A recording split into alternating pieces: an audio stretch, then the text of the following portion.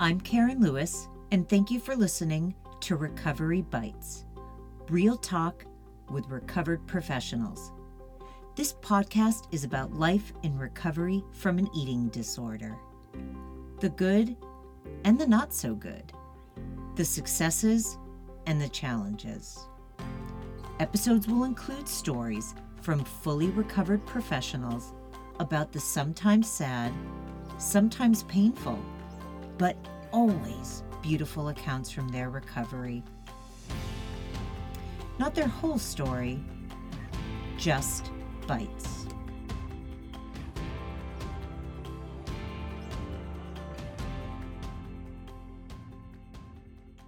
All right, everyone. We're in for a really interesting episode for this week on the podcast. My guest is Hannah Boardman, and Hannah was diagnosed as a young child with a chronic GI issue. Unfortunately, that later morphed into an eating disorder, and this is not uncommon. As a result of trying to take care of Hannah's GI problems, part of her treatment was writing everything down that she was eating, looking at the ingredients of everything that she was purchasing, making sure she knew what time she was eating, what felt good, what didn't feel good. As you can imagine, this later went into an eating disorder. So it is, like I said, this is not uncommon, and this is a really interesting episode. I think what is the most interesting is that Hannah had to have the strength and courage, which anybody can really dig in and find, to recover from her eating disorder in spite of the fact that she still has a chronic GI issue. So very impressed, really enjoyed the conversation, and I think you all will too. Okay, listen up. Good afternoon, everyone, and welcome to another episode of Recovery Bites, real talk with recovered professionals. We're in for quite an episode today. My guest for today is Hannah Boardman. So first, I just want to start by saying, Hannah, hello, and thank you for being here on the show. Hi, thank you so much for having me. I'm so excited to be here talking with you. I'm not only thrilled, I'm actually honored that you agreed to do this, since your time, it is 6 a.m. So I wanted to make sure that every listener knew ahead of time that you are recording this podcast at 6 a.m. Wow. Thank you. Thank you. So, Hannah, you are an eating disorder therapist and a recovery coach. And I'm very excited to have you on because you incorporate so much into your practice. So, Hannah, if you could tell the listeners a little bit about yourself and what you do, that would be fantastic. Sure. So I've trained primarily as a cognitive hypnotherapist and recovery coach. That's the main model I use in my practice. And that's a really great model to have trained in because it combines a lot of different approaches such as CBT and counseling and traditional hypnosis and behavioral psychology. So you've got all of these kind of skills that we can use with different people. And, that's very much the approach I take is, everyone's an individual and everyone needs a slightly different way of working. So that gives me a lot of ability and flexibility in my practice, which I love. And I've been a therapist for, 5 years now. The time just flies. And I've recently moved to Sydney. So setting up my practice over here and, seeing lots of different clients in a different world, which has been amazing as well. Sounds so interesting.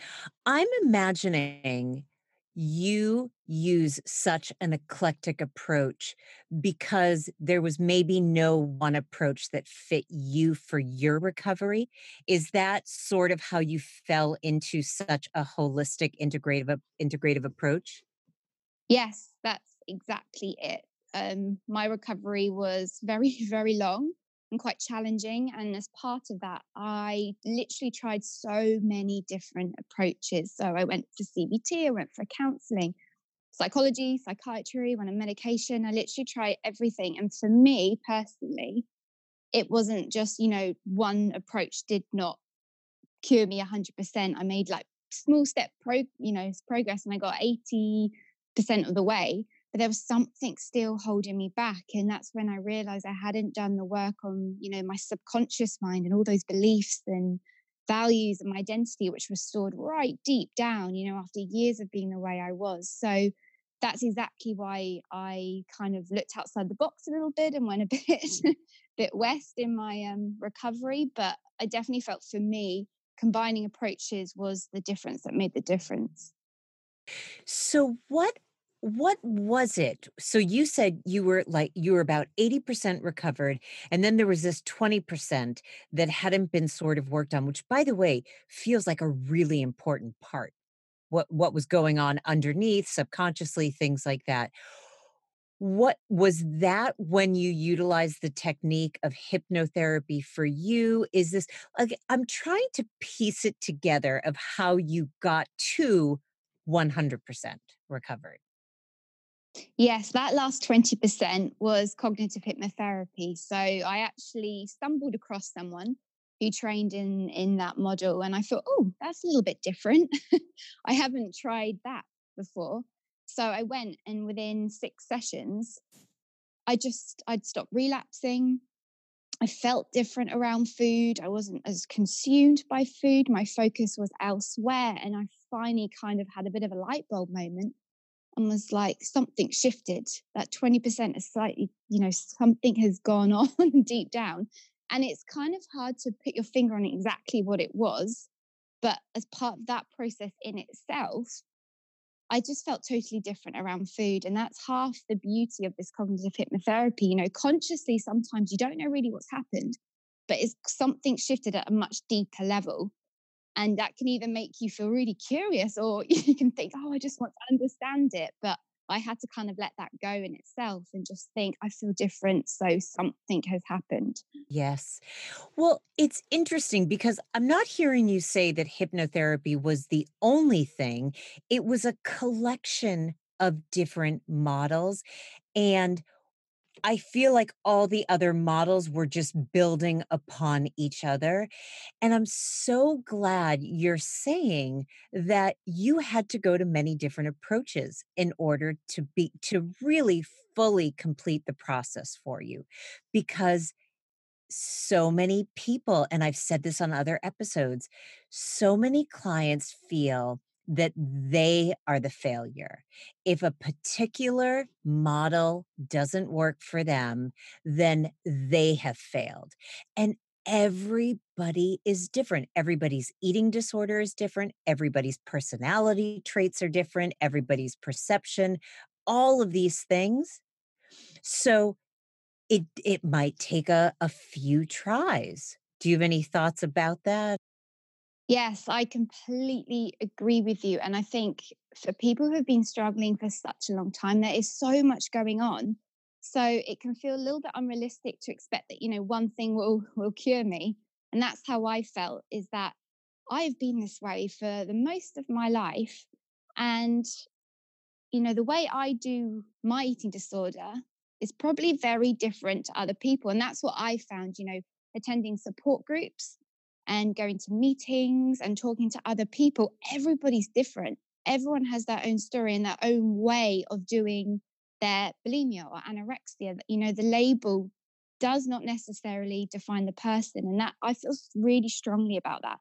And that's something that I use in my practice, is not to apply the treatment to the label. It's the other way around. You've got to get to know the person, the way they think, the way they see the world, and how they do their problems.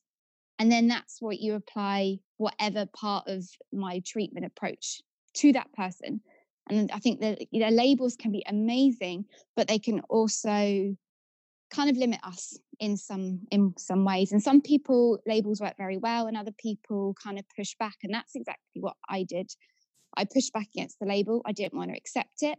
And I fought that label the entire time, but I just didn't want it to hold me back. And I hope that makes sense, what I just said. Yes, yes, yes. When I was a clinical director for residential treatment centers, I used to say to the staff all the time, we have a new admit coming. They'll be here tomorrow at 9 a.m.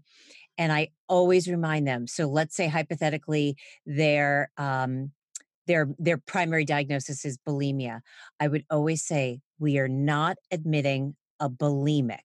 We're admitting a person that has bulimia. There's a big, big difference. You are not a bulimic.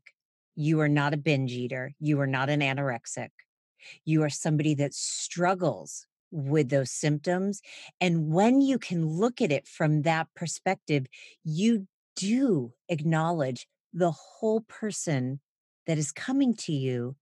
Otherwise, like you said, you're just treating symptoms from a diagnosis. I completely agree with looking at the behaviors around food as symptoms. And by focusing purely on the symptoms, you're leaving so much underneath unaddressed.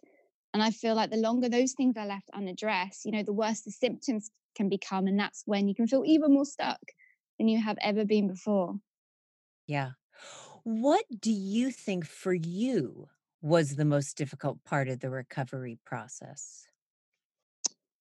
For me, it was definitely getting some structure to my eating because aside from eating disorder, I also suffer from a chronic digestive illness, which a whole nother story kind of led me down that eating disorder path. So recovery was really difficult in terms of the food, which I know it is, in everyone that's going through this. But for me, there was a lot of things I couldn't eat and a lot of things I, just had to completely avoid or cut out. And that in itself, when you're trying to break free from your own rules around food and then you're constantly being set more, it can make the process even more stressful. And I really struggled with that, trying to find that balance between maintaining my illness, as in my chronic digestive illness, and actually recovery. And I think that's why it took particularly long for me and them relapsing back and forth as a result of this real struggle with this food rules and kind of being limited in what I could eat. Mhm. I know this is sort of a provocative question, but with the amount of times that you relapsed, how is it that you didn't just give up? Because I'm imagining there are a lot of clients that are listening right now and saying, I've relapsed for 5 years, 10 years. I'm done. I give up. How did you not give up? I think this comes down to my personality. And I've always been someone with a really big drive, and I've, the one thing I can pride myself on, which makes the whole journey feel easier to move on from, is that I never let my eating disorder affect my life. I still went to uni, did a master's, worked full time, exercise, had a social life. I never let it impact my life. And even though at the time that was really hard to keep up, I felt like I could keep going because I had so much going on in my life and so much that I could look forward to. And I think that's the difference, is I still had a forward focused motivator, something that even in those hard times, I was like, no, I'm studying, I'm getting my degree, I'm working for this job, I've got all these friends around me. It kind of kept bringing me back to what I was actually trying to achieve.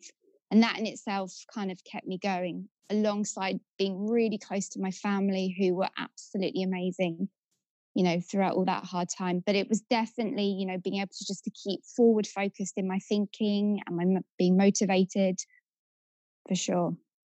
Well, this is where we talk about what are you recovering to as opposed to what are you recovering from. And often what I say to clients is, and again, I feel like I've repeated this on other episodes, but for you, Hannah, it was very concrete. For you, it was school, it was your friends, it was your master's degree. Some people don't know. They have no idea what they're recovering to because they're so entrenched in the eating disorder. And so I say, can we just talk about what it would feel like to recover to inner balance, peace, um, a sense of not having your throat burning from purging? Can we just literally start slowly? It doesn't have to be grand. So, and this is again where you and I are saying recovery is unique for everyone. How do you cope with underlying issues now that you are no longer in the eating disorder? And yeah, this is another big talking point which I discuss with clients a lot. And I sometimes feel that there's a lot of pressure to be recovered and have everything perfect and love yourself all the time and have and all of this seems very unrealistic, and I'm quite open about where I am right now, as in, for me, like the definition of being fully recovered, and I say I'm fully recovered, is that I still have days when I'm anxious. I still have days when I get up and I feel bloated and I put on a big baggy hoodie, and still have these days where, I'm quite hard on myself and have that negative self talk. But the difference is I accept them as being human. And we all have these things, and it's unrealistic to expect everything to be perfect 100% of the time. And it's that acceptance piece. And the difference is now that I don't even consider going back to my old ways.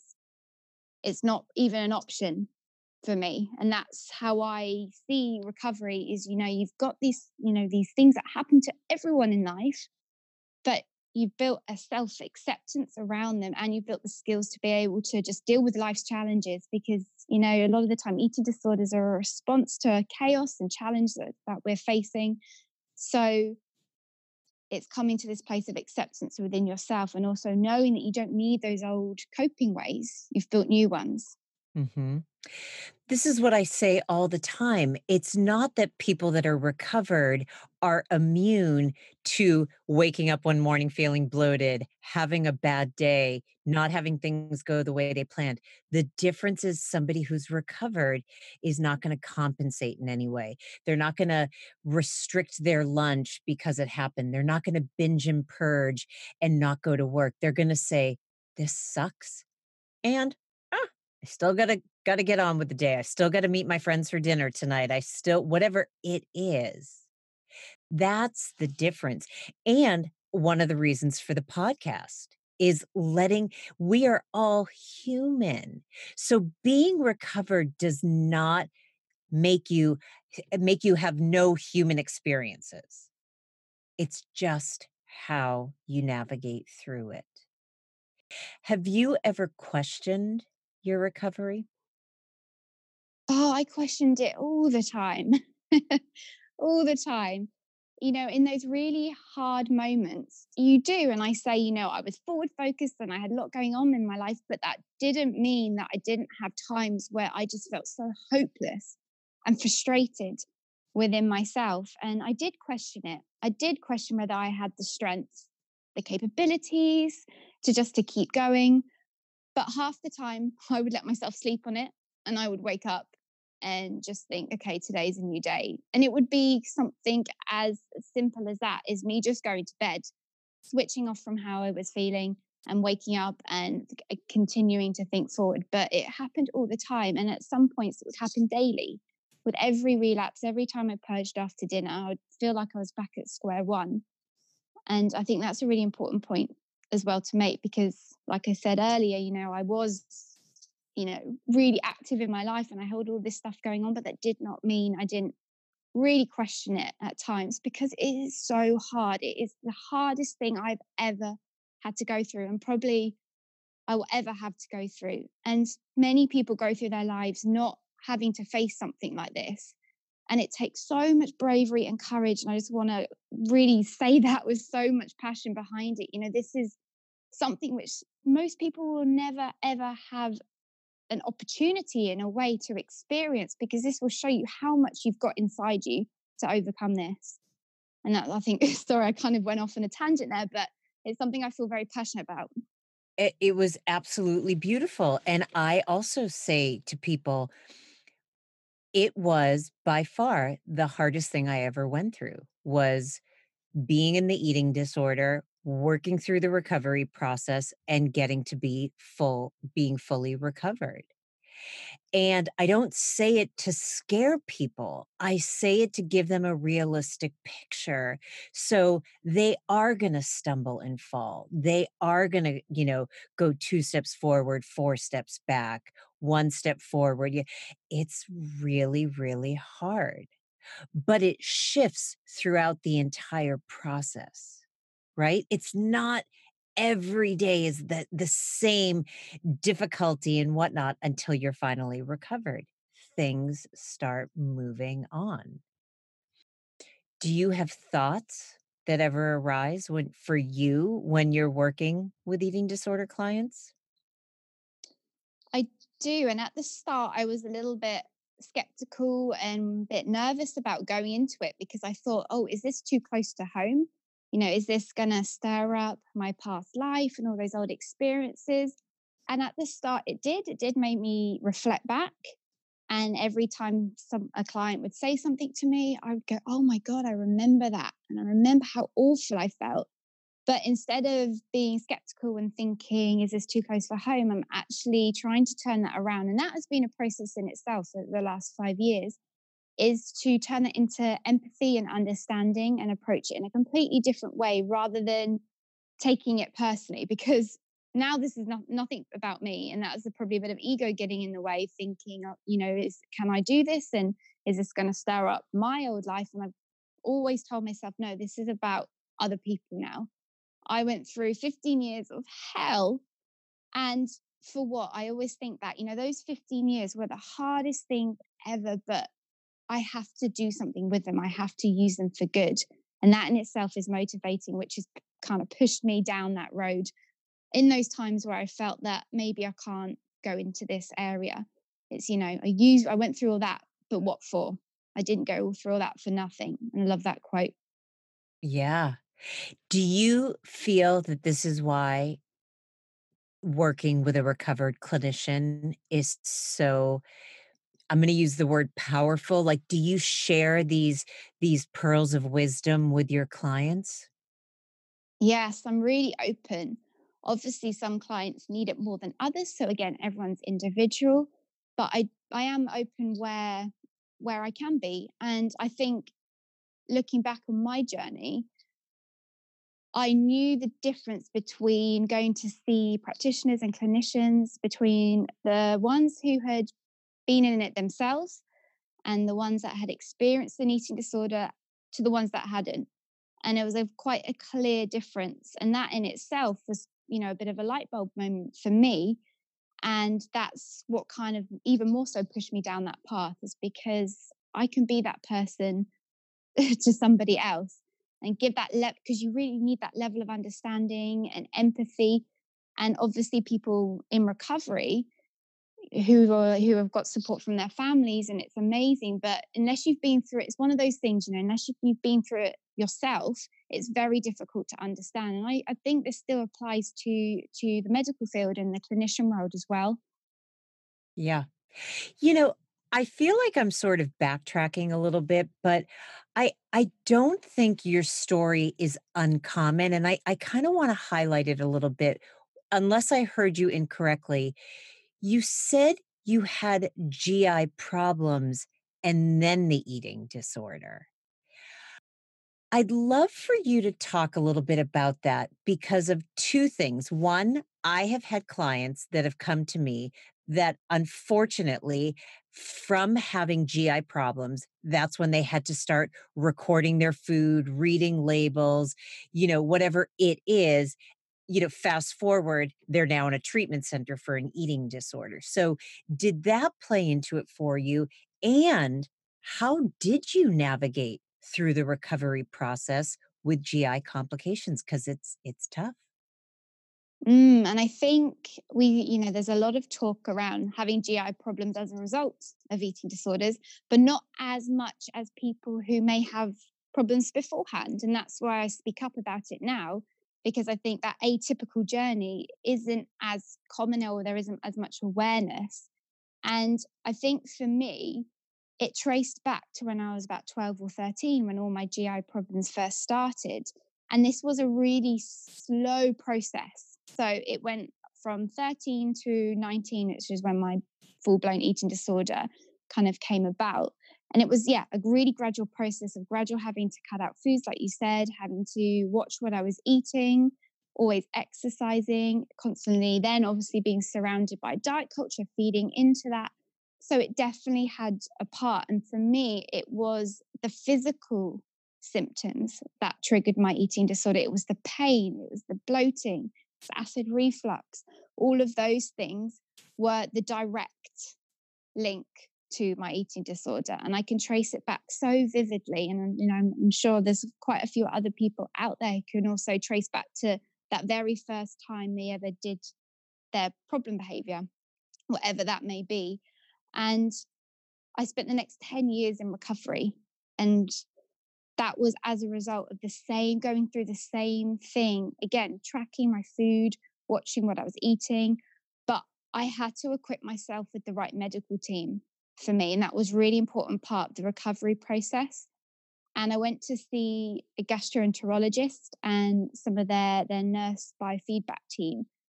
And one of the nurses actually said to me, "Hun, I see so many girls coming in with your digestive problems, with eating disorders. It's not your fault." And I remember that meeting so clearly. And that was a bit of a moment for me, because I blame myself for what has happened. I've got this problem and now I'm creating even more problems for myself. But the fact that this nurse was like, "Oh God, I see this all the time," it gave me a little bit of reassurance that, okay, maybe this isn't my fault, maybe I can do this. And it just gave me a bit of hope. Do you also realize that woman, person, nurse practitioner, I'm sorry, I didn't remember what you said the person was basically treating you like a human being.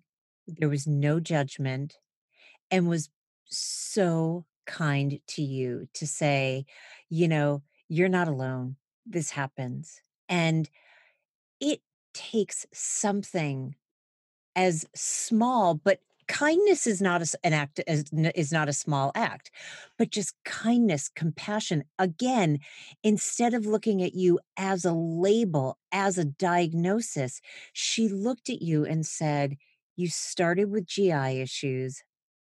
It makes sense that now we're here at the eating disorder." By the way, I'm not giving anybody with GI issues a hall pass to go down the path of an eating disorder, but it does happen.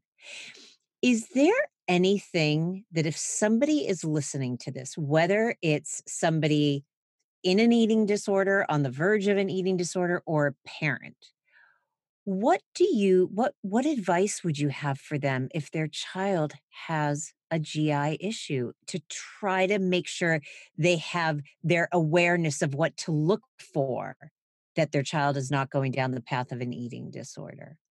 It's one of those things where I feel like, don't try and struggle on your own. Don't try and do it on your own.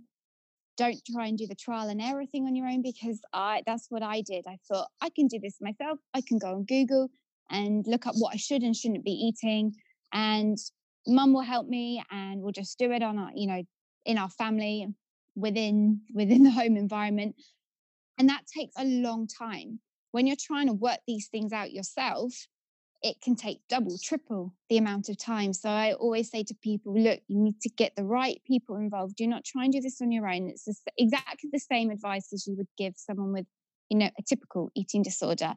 But I think the longer you try and spend in that discovery phase and trial and erroring, and you can keep going back and forth. And for me, what that did was, every time something didn't work, or every time something created a physical symptom like the pain or the bloating, I would immediately react from a place of fear.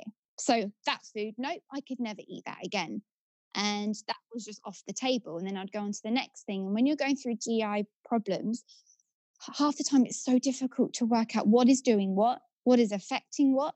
And you can be in this place of fear, just fearing everything. And that's what I got to. And I think that's what made my eating disorder a lot worse. So I cannot advise strongly enough to go to the doctors, go to see a gastroenterologist, and get that help as early as possible when those initial symptoms are being displayed. And don't do the trial and error on your own. Get the professionals to help you with that, so you're coming from a place of confidence rather than fear. And for me, that was really important.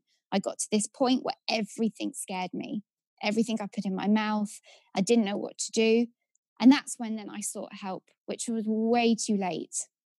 Mm. Can you share a little bit with listeners the way you work with clients now, given your experience and with the different modalities that you use? Yeah, of course. So when I first see a client, would have a big first session, go right deep dive into everything that they're going through. And for me, that's not talking about labels, like I said. It's literally getting a really good understanding of how they do their problems, who they are, how their mind works, because everybody's mind works differently. And that really guides the types of exercises that we do and the techniques that I use, whether someone may be slightly more visual or someone may be slightly, better listener or more about in touch with their feelings. That all really guides the types of exercises that we do together, because it's got to work for that person and the way their mind works and how they do their behaviors. So after that first session, what I'll do is go away and create a really personalized plan, exactly like I just said, targeting those really key issues and looking under the hood of the car. And I always say this to clients, we're gonna be opening up that car bonnet and getting right down to what are the things that are causing all of your behaviors around food and all of that pain. Because half the time I feel that we go straight to our behaviors around food and try and change them because it feels the most painful, right? And it's the things that we feel that we can fix the quickest and the fastest.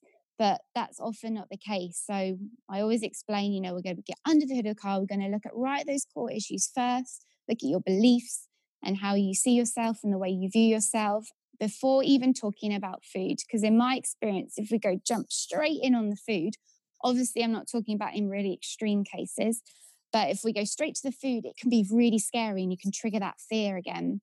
So I like to do a little bit of exploring work to start with, to just start to uncover those layers at a much deeper level. And that's where the cognitive therapy is really helpful, to get down to that subconscious and see what is kind of stuck in there and what's holding them back before we even talk about food.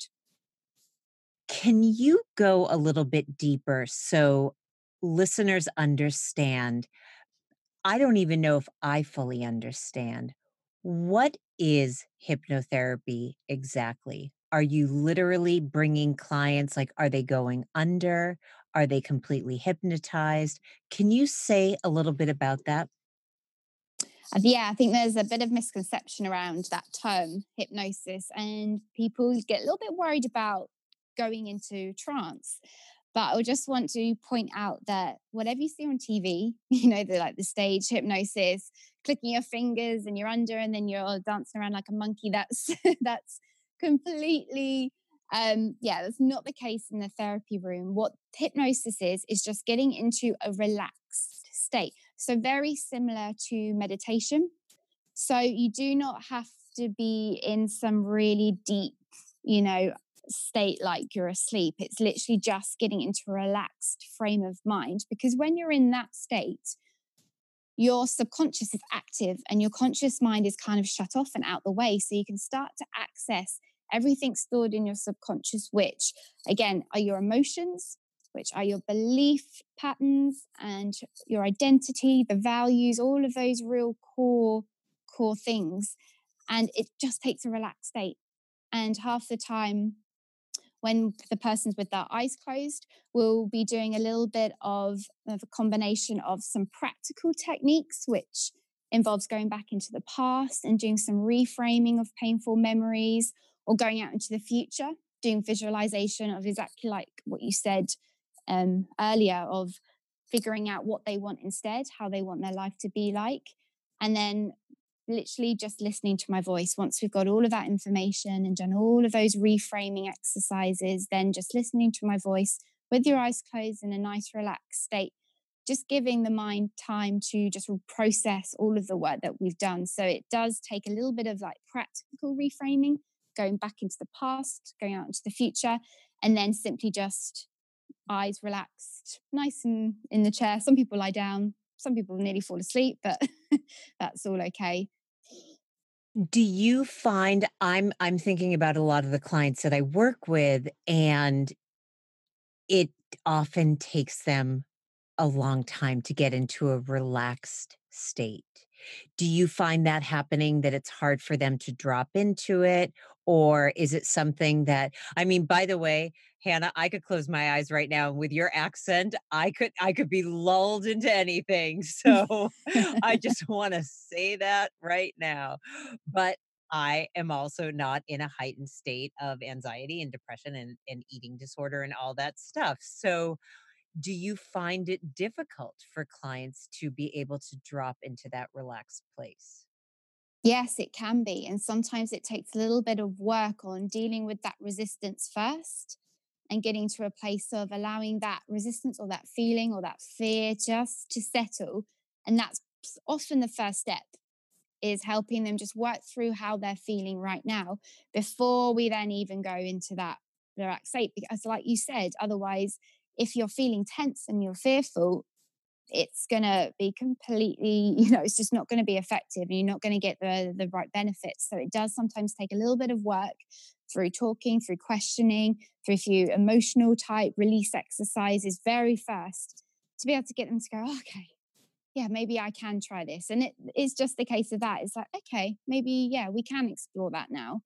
But sometimes it does take a little while, especially with people who have been really anxious, or they come to you and the relationship is new, and there's that trust issue at the start, and they're not quite sure.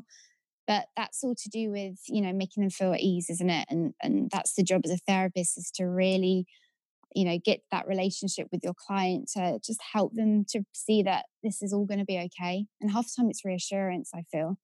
Yes, yes. And then can you speak a little bit to your coaching services? So the coaching services, I trained as a life coach. So this is really helpful in terms of goal setting. So the main way I use the coaching is to set goals. And exactly like you said earlier, I keep coming back to that actually in my mind, where you said it's not about the big end goal. It's not about, getting to the top of the mountain. Half the time it's having really realistic and achievable goals set every single week, so the client can go away and that week be constantly working on making small steps forward. And I feel that that's really important. Something I missed from earlier is that, our brains can't tell the difference between getting to the top of the mountain and going, "Yes, I did it," and then walking, 3 steps up and turning around and going, "Yes, I did it." So that coaching aspect is really important in terms of just creating those little baby steps forward, constantly nudging, nudging, nudging forwards. Yes. I had a client the other day do something, and he was very proud of himself. And he said, "I know this is really small and it's not a big deal." And I said, "It absolutely is a big deal. Every step towards recovery needs to be celebrated, because it's the eating disorder mindset that says it's all or nothing. It either has to be the top of the mountain or you haven't done anything. It's either, I have to do it all the way, or what's the point in doing it? I say celebrate every single step. I think it's fantastic that you do that. Do you have any certain mantras that you work with? There is one that comes to mind, is that everything will be okay in the end. And if it's not okay, it's not the end. And I use that in my recovery for all the time. I love that. I would like you to say that again, just so we make sure listeners really hear it. Say it one more time. Everything will be okay in the end. And if it's not okay, it's not the end. That is beautiful. It's something I used. Yeah, I took that throughout my recovery. That is really, really beautiful. And I think one of the things that it just touched me so much is my father used to say to me, Maybe not the way you had hoped it or anticipated, but everything does eventually work out. And it's similar to that. If you haven't gotten there yet, if it doesn't feel good, then it's not the end. And for, I think, clients with eating disorders, it's being able to adjust your expectations to more reality. Again, what the podcast is about, which is the reality of life being recovered. That is a beautiful, beautiful mantra. I'm wondering, you know, I'm listening to everything, the GI issues, the amount of time you had the eating disorder, the relapses and whatnot. What do you think is something unique that you've experienced that most people haven't? I would say for me, it does come back to the chronic illness and having a recovery journey, which includes a chronic illness. And that in itself was like hugely emotional. And I still struggle with that now, dealing with my digestive condition. And I think that recovery is so hard in itself, but I found it particularly difficult because of the emotional stuff going on with my illness and not having that under control. So, in a way, I was trying to recover from two things in one go. And both of them were not quick fixes. Both of them took a lot of trial and error and a lot of exploring, a lot of going to see different practitioners and medical staff. And it was tiring trying to do both in one go. I mean, it's tiring trying to do just one. So I feel like that's something that's unique to me is, being in recovery for two things at once and two kind of biggies, two big things at once. And I'm lucky enough to get over one. And, I'm sure there's other people out there who are also with chronic illness, but it does make recovery difficult. And you're in recovery for two things. Yeah.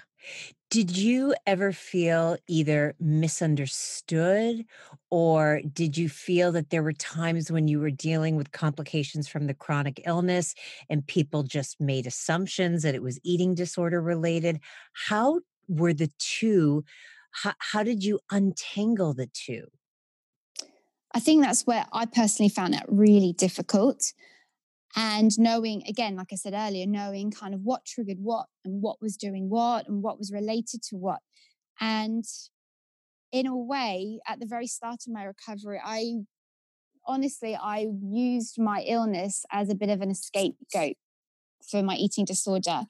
And I think that in itself at the start delayed me entering true recovery because in my head, I had a chronic illness. And that's the reason why I had an eating disorder, which was completely true, but it did hold me back from really committing 100% to recovery.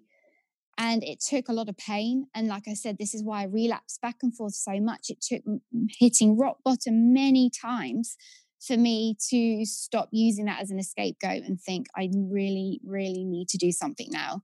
And some people, it does take, hitting that rock bottom to trigger true action. And I was one of those people. It took me many rock bottoms to finally say, no, okay, I can't keep hiding behind my illness anymore. I've got to do something about this. I am really, really glad that you are bringing this up about owning hiding behind the illness, because I have also worked with clients that do that as well. And by the way, I do not know, gratefully, I do not know what it's like to have a chronic illness with my eating disorder, especially a chronic illness about my GI, which affected the way I felt while I was trying to, go through the recovery process. It's complicated, right? It is really, really complicated. There was something I was just gonna say. Give me a second. This happens all the time. Forgive me. Oh, I'm so sorry. I and this also happens. I say, "Give me a minute. I'll have another thought," and then I'll sort of come back and say, "I remember what it was that I was gonna ask." I guess, I feel like we're sort of winding down on the podcast. And Hannah, it's just been so interesting, and I'm so grateful to have you on. Um, and again, I'm so grateful for you to talk about what it's like dealing with a chronic GI issue. And I'm curious, is it okay for me to ask you how you're feeling now with your GI symptoms? Yeah, of course. And at the moment, honestly, I'm struggling with it. And it's something that I haven't been able to manage fully yet. So I'm so grateful that I've got past the eating disorder, because this is really taking a lot of my time and energy. So I think, if I was going through both right now, it may be a completely different story. So at the moment, it's a very difficult condition, because for me, a lot of treatments that I'm trying, they I get very tolerant very quickly. So I'm constantly on the search for the next thing and the next thing and the next thing, and nothing. I haven't found my thing that's made the difference yet, like I did with my eating disorder. I'm in that same stage of, going 4 steps forward, 5 steps back, and 2 steps forward, 5 steps back. I'm in that exact same phase. And it is difficult. And the work I did on recovering from my eating disorder, as in the acceptance piece, I have to use every day at the moment. Otherwise, I'll get in that frame of mind of being really frustrated and feeling hopeless. So, the work on acceptance has been my savior right now, because I'm still, again, in that trial and error phase of trying to find something that's going to make the difference. Yeah. Yeah, I'm so sorry to hear that. And I do hope that there is, light at the end of this tunnel. And I also am very, very aware that this somebody with a different constitution might have gone back into their eating disorder as a result. And so that's very, very impressive. Yeah, and it would be very easy to. Honestly, it would be really easy to, because that this where I am right now is what started everything in motion. But I've got a lot of tools now, a lot of mental strategies, a lot of ability within myself to be able to, like I said, the acceptance piece is just one thing that I use constantly. But now I feel better resourced to be able to deal with all the anxiety and the stress and the pain now, compared to 10 years ago, when I had no idea what's going on. I didn't understand my mind. I didn't have a clue what I was doing, or what the impacts of my thoughts and feelings were. And that's something I do with clients, is a lot of it is education, isn't it? And giving the clients a really good understanding of what is going on in their heads and having that awareness of how their mind works, and how they think and how they feel, and linking that all together. That is huge. And that was huge for me, and something that I use now, which I think plays a big part in me not even considering my old ways again. Yes. By the way, as always happens, I remembered what I was going to say.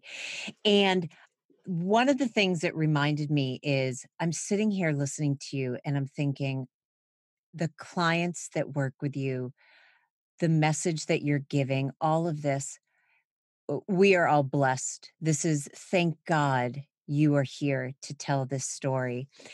And I always want to make sure that I say during episodes, I never want clients to say, as soon as I hit rock bottom, then I'll turn it around, because rock bottom is often death.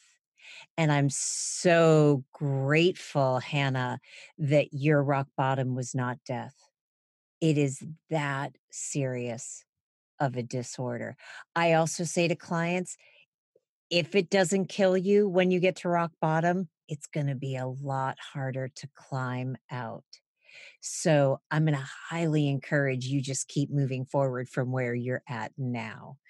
I think mostly I was just very grateful that as I am, that this disorder did not take your life, did not take my life, other people that we know. Um, so I think that's just what I was going to say. Yeah, it would definitely. It's a really, like you said, it's such a serious condition. which is often downplayed. And I think we can't brush over that. And like exactly like you said, my rock bottoms obviously felt like rock bottom for me, but some other people's rock bottoms may be a lot worse. And I was lucky that, I didn't have to be hospitalized or anything like that during my journey. That some people are in a much, in a place where they're struggling much more than I was.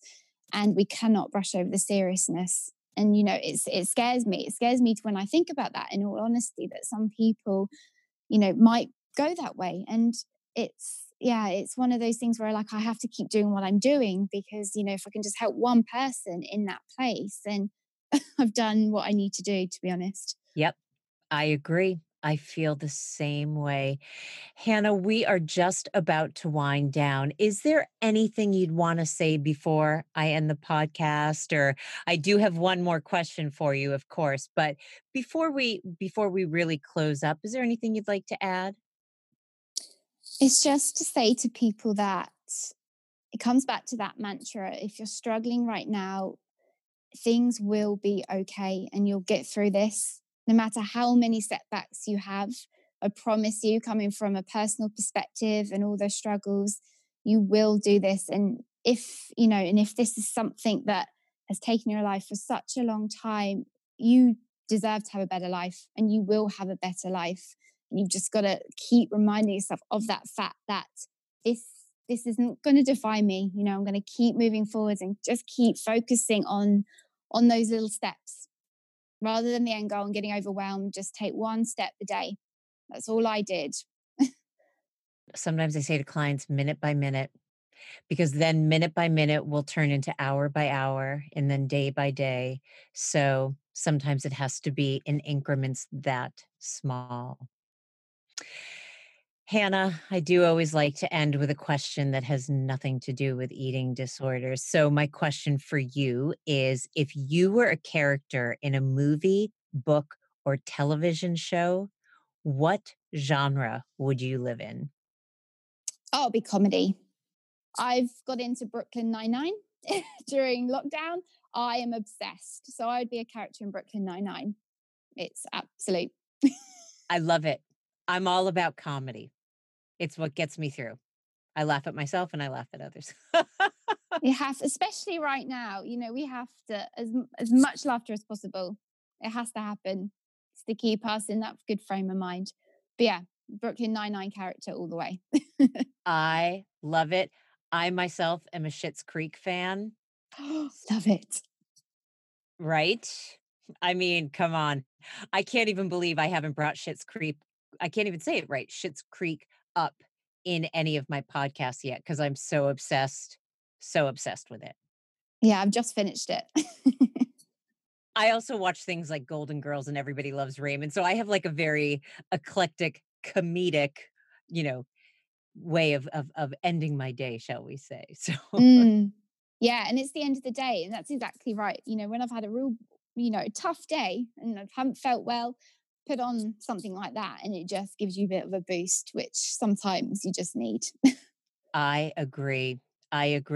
Hannah, it has been an absolute pleasure. And again, thank you for getting up and doing this at 6 a.m. your time. That is really, really dedication. So I just want to thank you for that.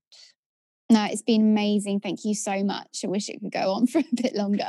I know, it's fun, right? I have a hard time. I'm always like, I could do this for 2 more hours. So, but I also want you to start your day because it is Monday there for you. We are recording this on a Sunday at 4 p.m. East Coast time, and it is Monday morning. Now it is 7 a.m. your time. Again, thank you very, very, very much. And I'd like to thank all the listeners. Thank you for tuning in to another episode of Recovery Bites, Real Talk with Recovered Professionals. I look forward to talking with all of you again next week. All right, everyone, take care. Bye-bye. That's a wrap for this week's episode of Recovery Bites, Real Talk with Recovered Professionals. And I thank each and every one of you for tuning in with me. You can view more from today's episode, including guest information and excerpts, by visiting www www.karenlewisedc.com/podcast. You can subscribe to future shows by searching Recovery Bites on Apple Podcasts, Spotify, and YouTube. All right, everybody, be well, and thanks for listening to my Bite for the Week.